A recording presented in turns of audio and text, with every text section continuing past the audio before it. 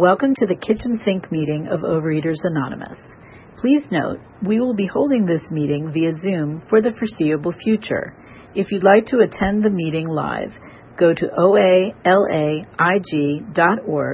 for login information. And now, our speaker. Hi, everyone. I'm Grisha, compulsive overeater. Glad to see you all and be in a meeting. I'm grateful for my abstinence and for this program. I usually try to frame my shares with the steps. So starting with step one, I'm powerless over food and my life was unmanageable. I'm a century person, so my top weight was over 300 pounds.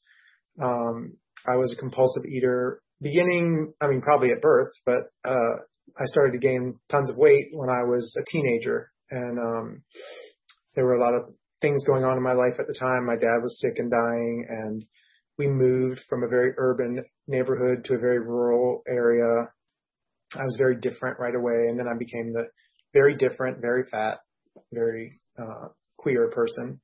And I just discovered food as my only solution, at the time. Later, drugs and alcohol as well to the mix. But food was the first solution I found to feeling pain. I could numb it. I could feel good as long as I was swallowing. It's like it only felt good as long as I was swallowing, and then I was filled with shame and remorse and the physical ramifications of compulsive eating.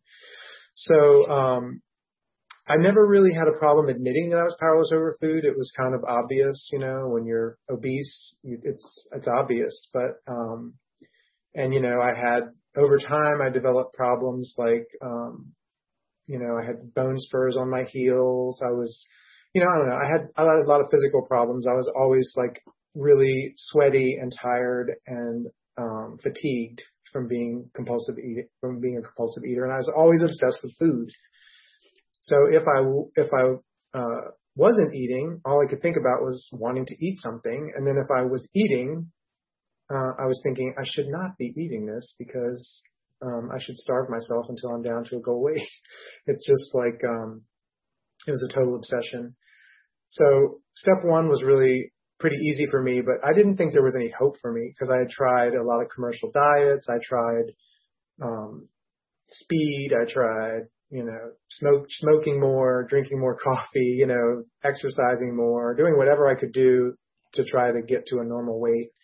And sometimes those schemes would work for a period of time, but usually they always failed. So they always failed. And so then step two for me happened when I walked into I guess it turned out it was my second OA meeting, because my first OA meeting I went to, I'm from Washington, D.C., and I took the subway to Virginia, and I followed a map because we didn't have Google Maps back then, and I'm terrible at reading a map, but I found this meeting in a church. Turns out it was, in retrospect, I know now that it was a HOW meeting. I was like 17 or something, and it was on my list of like diets to try, sort of. And when I got there, there was no one my age. There was no one that looked like me. I kind of had like an orangey mohawk, and I felt very, very different. And then they were talking a lot about God, and I'm not someone that found comfort in God, so I got a little spooked by that. And then they were trying to tell me how to eat with a food plan, and I thought, oh, I can't follow that. Sorry. And I just left, and that was it. But fast forward many years later, after being in another 12-step program for 8 years and working the steps and having a sponsor and still struggling with food, not really understanding in any way how the 12 steps could solve that problem. Someone in another 12-step fellowship took me, 12-step me and said, hey, look, I used to be an OA. I lost 100 pounds. I relapsed. I gained it all back. I'm going back to OA. Would you like to come with me? And so I went to what was then my second OA meeting, which was a lot different. It was the Lifeboat meeting in San Francisco. There were about 150 people there. There was a giant literature table. There was a big thing of tea. There were, like a troop of newcomer specialists that, kind of surrounded you and welcomed you. And the speaker was great, and it was a positive pitch meeting. So, it was just filled with positivity and recovery and wonderfulness. And I got hooked right away. So, I came to believe at that meeting. It was like the speaker what the speaker said, what the people said, what the experience I felt. It gave me hope that I could, and I knew I had a very strong background in 12-step recovery. I was very successful in another program, so I thought, well, maybe this will work after all. And so I'm very grateful for that person who 12-stepped me, and he sat by me at that first meeting, and he dragged me to a lot of meetings, and I called him 1,000 times to ask him 1,000 questions about how this works, and he answered my questions very patiently. For me, step 3, made a decision to turn my will and my life over to the care of a higher power. I'm not someone that finds comfort in God. It was a little bit of a struggle for me to try to think of a higher power. I've tried a million different things. The religion of my childhood did not work for me. I've tried a bunch of woo-woo stuff that I found in California when I got here. I've tried naming it different things, and I've settled into a spiritual routine that works for me. But for me, what really, I had a sponsor who said to me, you might not know what God's will is for you, but you probably know what it isn't. And I was like, okay, I can hang with that.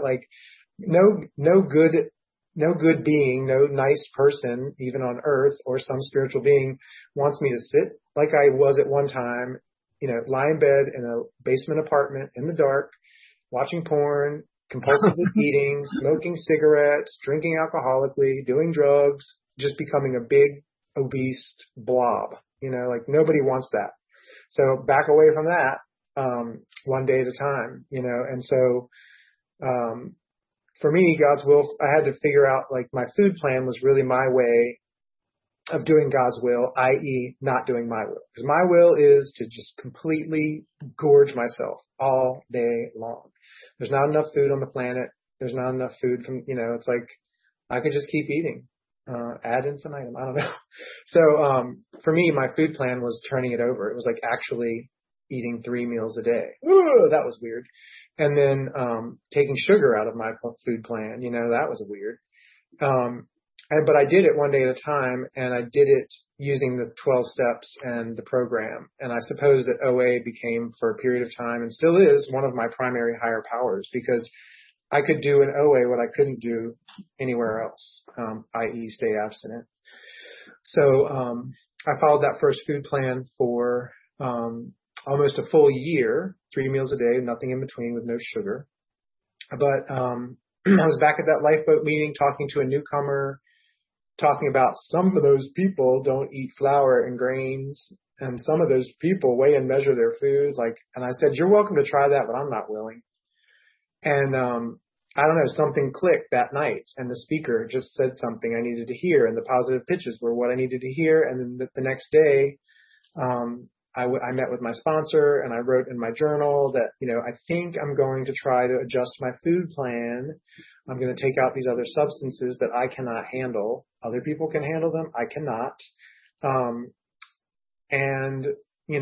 I just try, and I did a little, loophole. I was like, well, if I can't follow that food plan, at least my old food plan is still in state and I'm still abstinent, but I'll try it, 1 meal at a time. And so I did it, and, I guess I don't have a lot of time to talk about a lot of stories, but I love telling those OA war stories, the first time I faced my new food plan at a restaurant, and suffice to say, I managed to eat 1 meal without sugar or flour or grains. And it was a normal sized portion, not an elephant's portion. and I survived 1 meal. And then after that, it was I've heard it said, don't say can't, say won't, because it's more honest. It's no longer true that I can't be abstinent, because I stayed abstinent for 1 meal, and it's 1 meal at a time. So if I can stay abstinent for 1 meal, I can stay abstinent for the next one and the next one day at a time. But there's a chance I won't stay abstinent, that I will just go back and take my will back and go back to the path to 300 pounds or more, and the path to that misery that I had. It's, fully refundable, as they say. But I managed to do it. And then my first year of abstinence, I lost 20 pounds or 25 pounds, which for me was painful, because I could do that on the Atkins diet, and I'm wearing a vinyl sweatsuit over the weekend, So it was a slow, painful, trying to grasp patience in my early abstinence. And then when I changed my food plan, poof, like another 100 pounds just fell off. And I wasn't even trying. I was just staying abstinent, letting go of those substances that, kept extra weight on me. And so then I was in a normal sized body, and that was a real freak out for me. It was the first time since I was 8 years old that I was in a normal sized body. And so that's when the other steps had to really start kicking in for me, doing a fourth step to look at all the patterns in my life and how morbid obesity controlled my life, and how things like, refraining from romance because of body shame, and, low self-esteem and low self-acceptance, giving up, missing out on things in life because, just like I couldn't do it as an obese person. And so really, looking at how obesity and food addiction made my life unmanageable and made my behavior really unpleasant. I was a very moody person, and when I gave up food, one of my remaining skills, if you will, for dealing with uncomfortable situations became silent scorn. So I was taught that at an early age by my mom. She was like a black belt at it. And so if you made me upset, or if you said something I didn't agree with, I just didn't speak to you ever again. Shoot, that's it. You're out. And then I had this whole trail of wreckage of relationships and resentments. And so anyway, doing the fourth step and then talking to a sponsor about all that, and, cleaning up my brain around all that stuff, and identifying the real problems. Eventually it really, I just started to clean up my behavior. I just started to feel differently and act differently and better, and I'd already been working the steps for many years, but once you put down the food, it's like a whole new layer. It's really a new layer of recovery for me. And so I had a sponsor who did a very specific 6th and 7th step routine that I followed, which was I had to take all my character defects from the 4th and 5th step, and for each of them, I had to answer the 3 questions that are in the OA book, which is 1, how did that character defect save my life at one point? How did it help me? Then question 2 is how has it now outlived its usefulness? How is it now hurting me or killing me? Making my life unmanageable.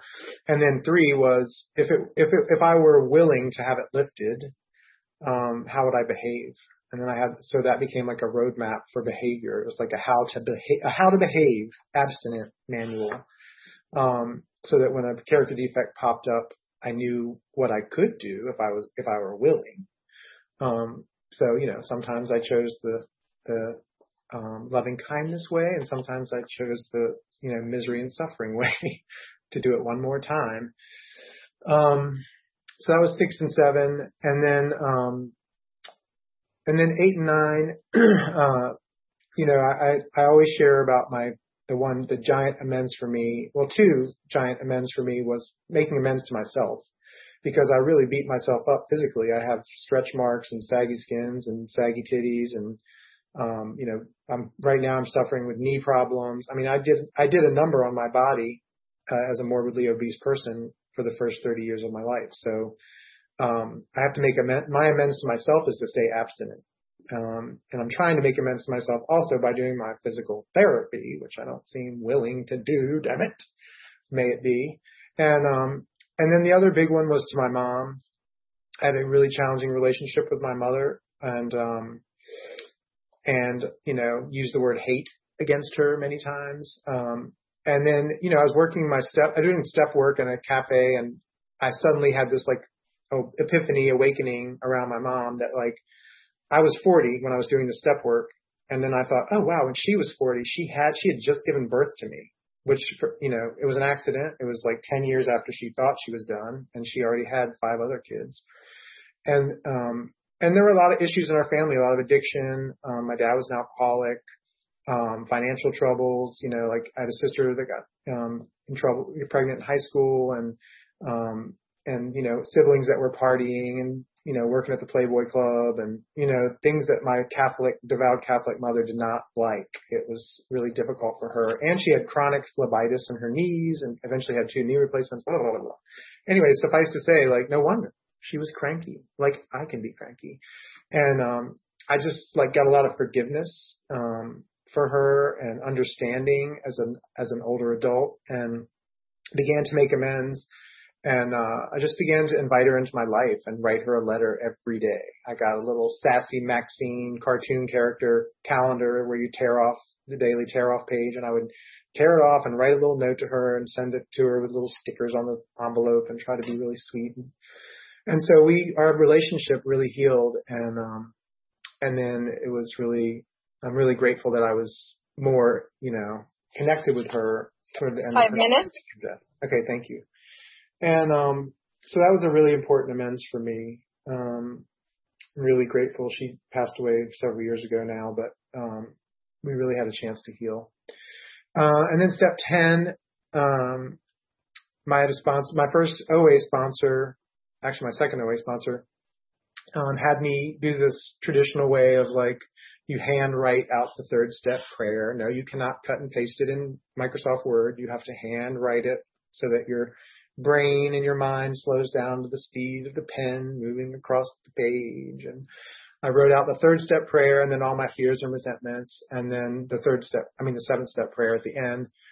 And then I had to call her every morning and read her everything I'd written, including the 2 prayers, which felt tedious, but there's something also very tedious about hearing yourself complain about the same crap every day and not take action. And so the challenge became I'm tired of saying that. What am I going to do about it? And I started taking action in many different ways, leading to many different life changes, career change, relationship changes, family relationship changes, moves and real estate and not real estate. All kinds of things started to happen in that, kicked off by that process. And then just having that regular, the habit of regular inventory is just, it keeps it clean. It removes terminal vagueness. That's from another program I visited it for a period of time. Terminal vagueness. You don't really know why you're 300 pounds, but you just are. You don't really know why you're $50,000 in debt, just are. It's I don't really know why I'm so pissed off at everybody I know and not speaking to 7 people and won't talk to that family member. Very vague. So it was all about getting real clarity about what was really going on.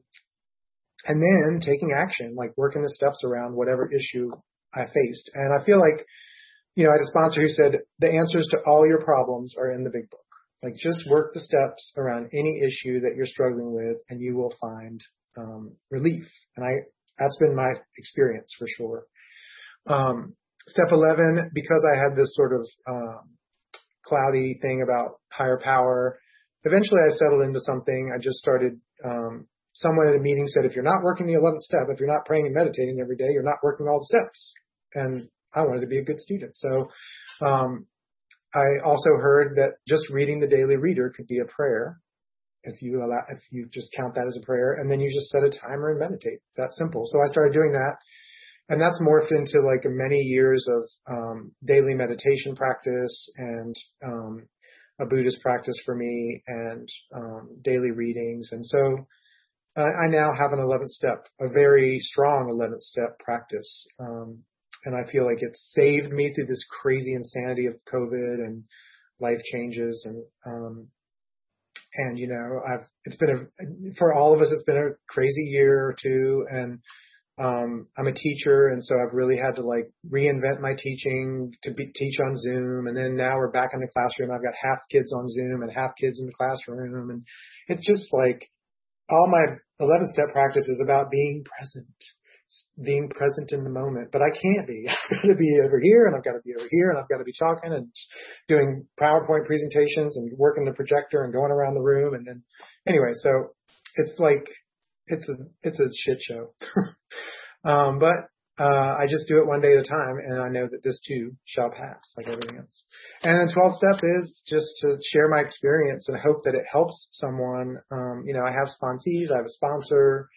This program is a miracle. I mean, it's really a miracle. I say that because I had no hope. I tried all these diets and all these things, and I had no hope. I felt like there was just no hope for me. Last house on the block, and then it worked, which is really strange. I mean, there are restaurants and fast food joints all around me and liquor stores, and it's like I could walk out right now and do whatever I want, and I don't want to, and that's a weird miracle. So we get together like this to help each other. We have a common problem, and we have discovered a common solution, and thank God for it. Thank Buddha, thank whoever, whatever. It's just like it's really cool. So thank you for being here with me this morning, and I'm looking forward to hearing what other people are asking and wondering, experiencing. And I'll stop there. This is a time for questions only. There is no sharing at this meeting. If you need to share, please do so with any of one of us after the meeting. Also, please remember that the opinions of the leader are my own and not those of Overeaters Anonymous as a whole. When asking questions, you need not identify yourself. If you asked a question last week, please wait until the first 3 questions have been asked before raising your hand. If you have a question, please click the raise your hand icon. And Nancy has a question. My name is Nancy Beecham. I'm a compulsive overeater. I've been in OA abstaining for 44 years and maintaining 150-pound weight loss. My question is this. Sweetie, you gave the most incredible share. That positive pitch will stay in my heart forever. Would you talk about today? Would you bring us up today? How long you've been abstinent, about the joy in your heart and things you're able to do now that you absolutely couldn't do because this disease had you so surrounded. Thank you. Okay, thank you. Let's see. Well, lots of things. Well, I'm actually struggling right now because 2 Fridays ago I blew out my knee. So I've ended up on crutches. And, I'm grateful that I'm no longer obese on crutches because crutches are a workout if you've never tried them. But, I'm comfortably abstinent. That is really the biggest gift right now is I'm comfortably abstinent. I don't struggle like it says in the promises. Like, there were so many years of struggle in so many different ways in my life, but I don't struggle. I eat the same kind of foods every day. I have, there's my food and there's other people's food. And I pack, I get up in the morning, I make my breakfast. Before I eat my breakfast, I make my lunch because I have to take it to school with me. I eat my lunch at school, and I come home and have my dinner and I get 3 meals a day. And so just being comfortably abstinent is really the best gift. And then, before my knee blew out, I was in a habit of doing a 3-mile walk every night down to the water and back. And, I bought a bicycle, which I love, and I can ride across the Golden Gate Bridge, up the Marin Headlands. I can just pedal along happily and just be joyful like that. And just, I've really, this blown out knee has really made me in retrospect grateful for all the times that I was able to just be mobile and move. And it's like, don't take for granted. And this is why I'm really mad at myself for not doing my physical therapy activities. And I got really angry at Kaiser. I was like, I've been asking for an MRI for 2 years. I've been asking for cortisone shot in my knee for 5 months. And the truth is, I haven't been doing my physical therapy activities for 10 years. So it's like 4th step around that, So OA gives me a chance to be honest. And then the other one that is not often mentioned, but I get to have sex. Like when I was in an obese body, I didn't have sex or relationships. I was always hiding out. I always wore like really baggy clothes and tugging on my shirt to hide my man boobs and, avoiding intimacy, physical intimacy, especially at all costs. And now, I had a 7-year relationship with someone who was amazing, which ended sadly, but, I get to be a full human being doing full human being things. So and I've been abstinent for 23 years, coming up on 24 years, 23 years abstinent, again, maintaining a weight loss of about 120 pounds overall. And, now my clothes don't wear out in the thighs. They wear out like they just become threadbare.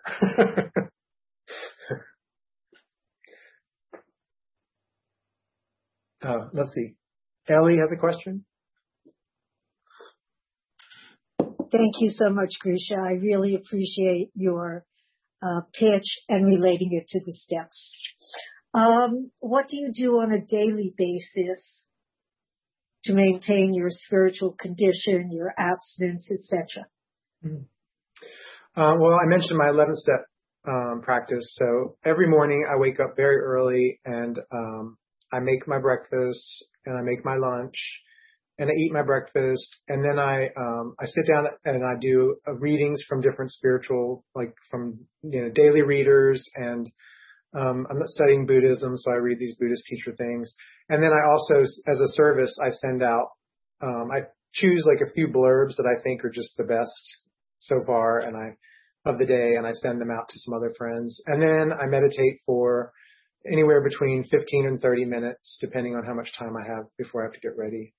And, and I make, I talk to, a lot of my friends are program people. So I do a lot of phone calls with friends on the way to work, on the way, on the way home from work, working with newcomers. And, and I'm still open to, having like some sort of higher power experience. I would love to have that. I just don't. I'm not someone, I don't feel anything. I'm not like an agnostic or a atheist per se. I'm just someone who doesn't feel, I don't get any comfort from the God thing. So I'd love to get comfort from it. I'd love to be like all of a sudden like, woo, spiritual juice. And I hear it from other people. So, I hope it catches. I don't know. Thanks for asking. John T. has his hand up from Oakland.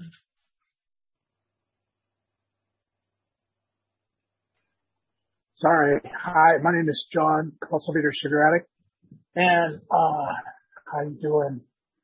Good to hear you share. Thank you so much. I do love the positivity. And I remember that lifeboat meeting. I'm a retread. I've come back about a year and a half ago.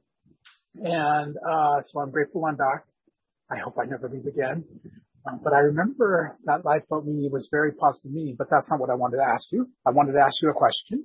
And my question is, you talked about the defects of character. I was wondering if you can expand on that idea of how that defect of character helped you, and then how it was hurting you. And then also what I really wanted to hear about was how relieving that, how to do it better. Does that make sense? The question I'm asking, Michael? How to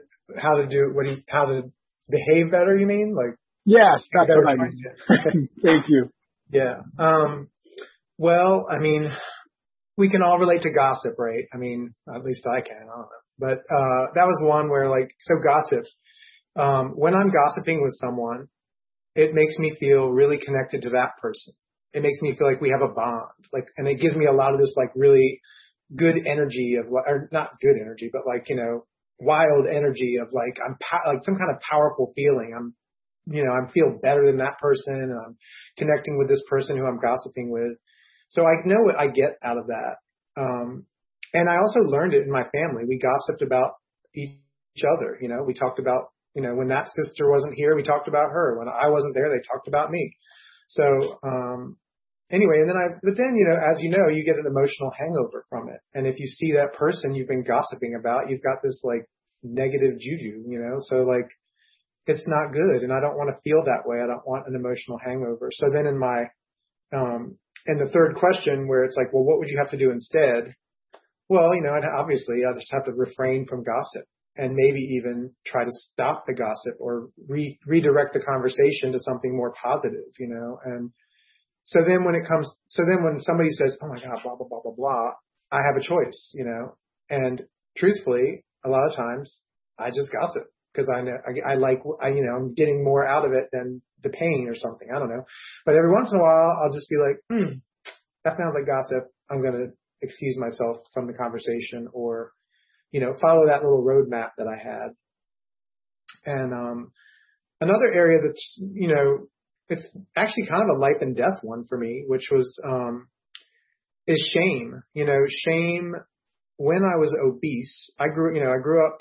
I came out gay like when I was in high school, and I had a fake ID, and I used to go to gay bars in DC. to these warehouse bars, get just obliterated, drunk and high. And I was, a wreck. Right. And that was the peak of the AIDS epidemic. And I never had sex because I was too ashamed. I was obese. I was sweaty. I was embarrassed with my body.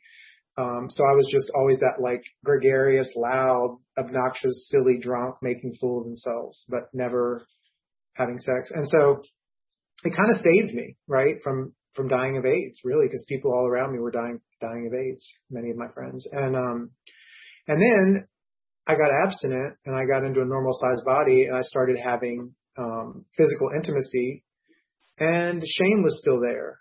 And it kept me from having open and honest discussions. Like the last thing I would ever ask you would be your HIV status or talk about what kind of sex you're okay with or I'm okay with. Like, it was just like, don't talk about it. Too shameful.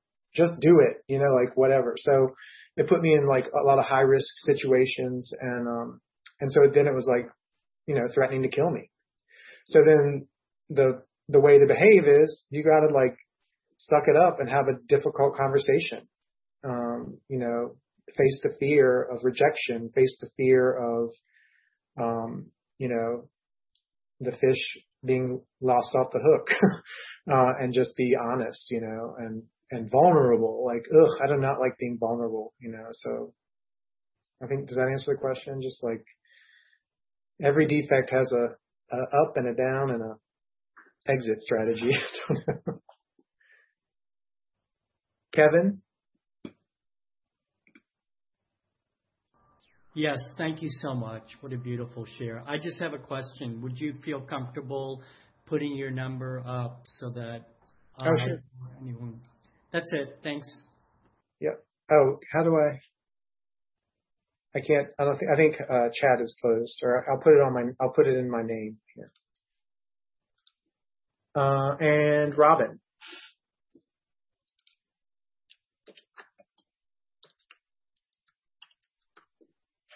Thank you. What a beautiful share. Thank you. I was cranky to beat the band when I woke up, just teeth grinding. I have been abstinent 16 years. I've had a 140-pound weight loss. And, thank you. I love that. It's been reduced to, I had painful arthritis for a year. Then it's come back after a year and a half. Last night, I was crying and holding myself and praying to God and just feeling awful. And the doctor has said, come on in a month and a half, we'll give you your epidural. And that's how it is. That's just the way it is. I know acceptance was the answer. And I want to scream when I hear that because I'm hurting now. Anyway, my question is, God's all powerful. God loves us. We are his children. What I don't understand, and there may not be an answer that, I can understand. Why does he allow this? Why does he allow pain? It's like, God's God. It makes me sick hearing that, frankly. Why does he allow pain? Crying and my back feels like it was hit by a hammer. I don't mean that as self-pity. It's just hard to freaking take. But forget it. Thank you for your share. That was a welcome relief. I will absolutely put my number in the chat. I'm so grateful, Toei. 4 minutes. I love your share. If it hasn't come across, I don't think I heard you before. That's it. Thank you, Robin. Yeah, I'm feeling that right now with, I have cranky knees, and it could be from obesity. It could be from marathon. At some point in my OA recovery, I became a marathon runner, which was another whole weird miracle in itself. But yeah, I'm struggling with pain, with aging, with, skin sagging, with, all the stuff that comes with aging. And so, what was that movie where the alternative is ghastly? I guess, it's like, it's either that or death, right? And the one thing that this knee blowout, I feel like it has inspired me to finally do the physical therapy activities that I've been prescribed for 10 years, and I did them once. Can I get a round of applause, please? So yeah, maybe it's like a wake up call. Maybe I can feel more grateful. I don't know. That's a good question. I don't know that pain. I'm not, this unwelcome pain. I guess someone said at a meeting, let's be grateful for the non-problems of the day. And so, yeah, like, wow, I flushed the toilet and it didn't clog. I went down to the garage and the car started. The sun is out. Like the dishwasher works. The water came out. Just like there are so many opportunities for things to go crazy wrong. No one died today. It's like so far, so the non-problems. Yeah. Tony. Thanks, Grisha. I'm Tony, and I am a recovering compulsive overeater. I've been in program for 28 years with back-to-back abstinence for 4. The question that I wanted to ask was this. You talked about making amends to yourself. That's something I've heard as long as I've been in program. And I have never understood it. So what my question is, other than the living amends, has there been like an active process that you've gone through to do that? Like, and what I'll give you an example. I too dealt with some shame, and I started a shame journal, and that really, really helped me to get through that shame. Mm-hmm. So if you could talk about that, I'd really appreciate hearing it. Yeah, thank you for that question. Well, I think, the main thing is I have to take action. I learned that in the 10th step. There's got to be an action, a contrary action. So, staying abstinent is number 1 for me. And my sponsor has me doing affirmations, and at first I was really hesitant and reluctant to do them, but he explained like they have to be real, like they're not these like canned ones that you download off the internet, which may work for some, but for me it was too hokey. But it was like a real one, like, so for body shame, it's like, well, some people like really hairy guys, and I'm really hairy, or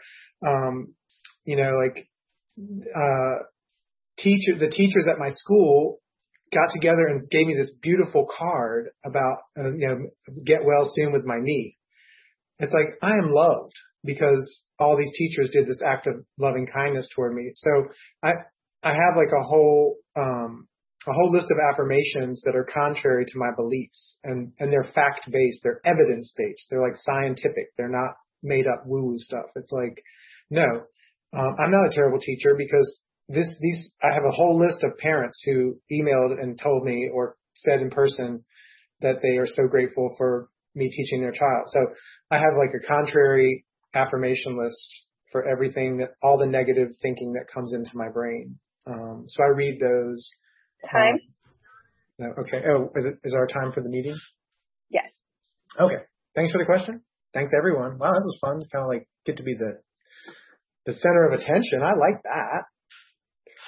I hope that something I said was helpful, and I appreciate all the questions.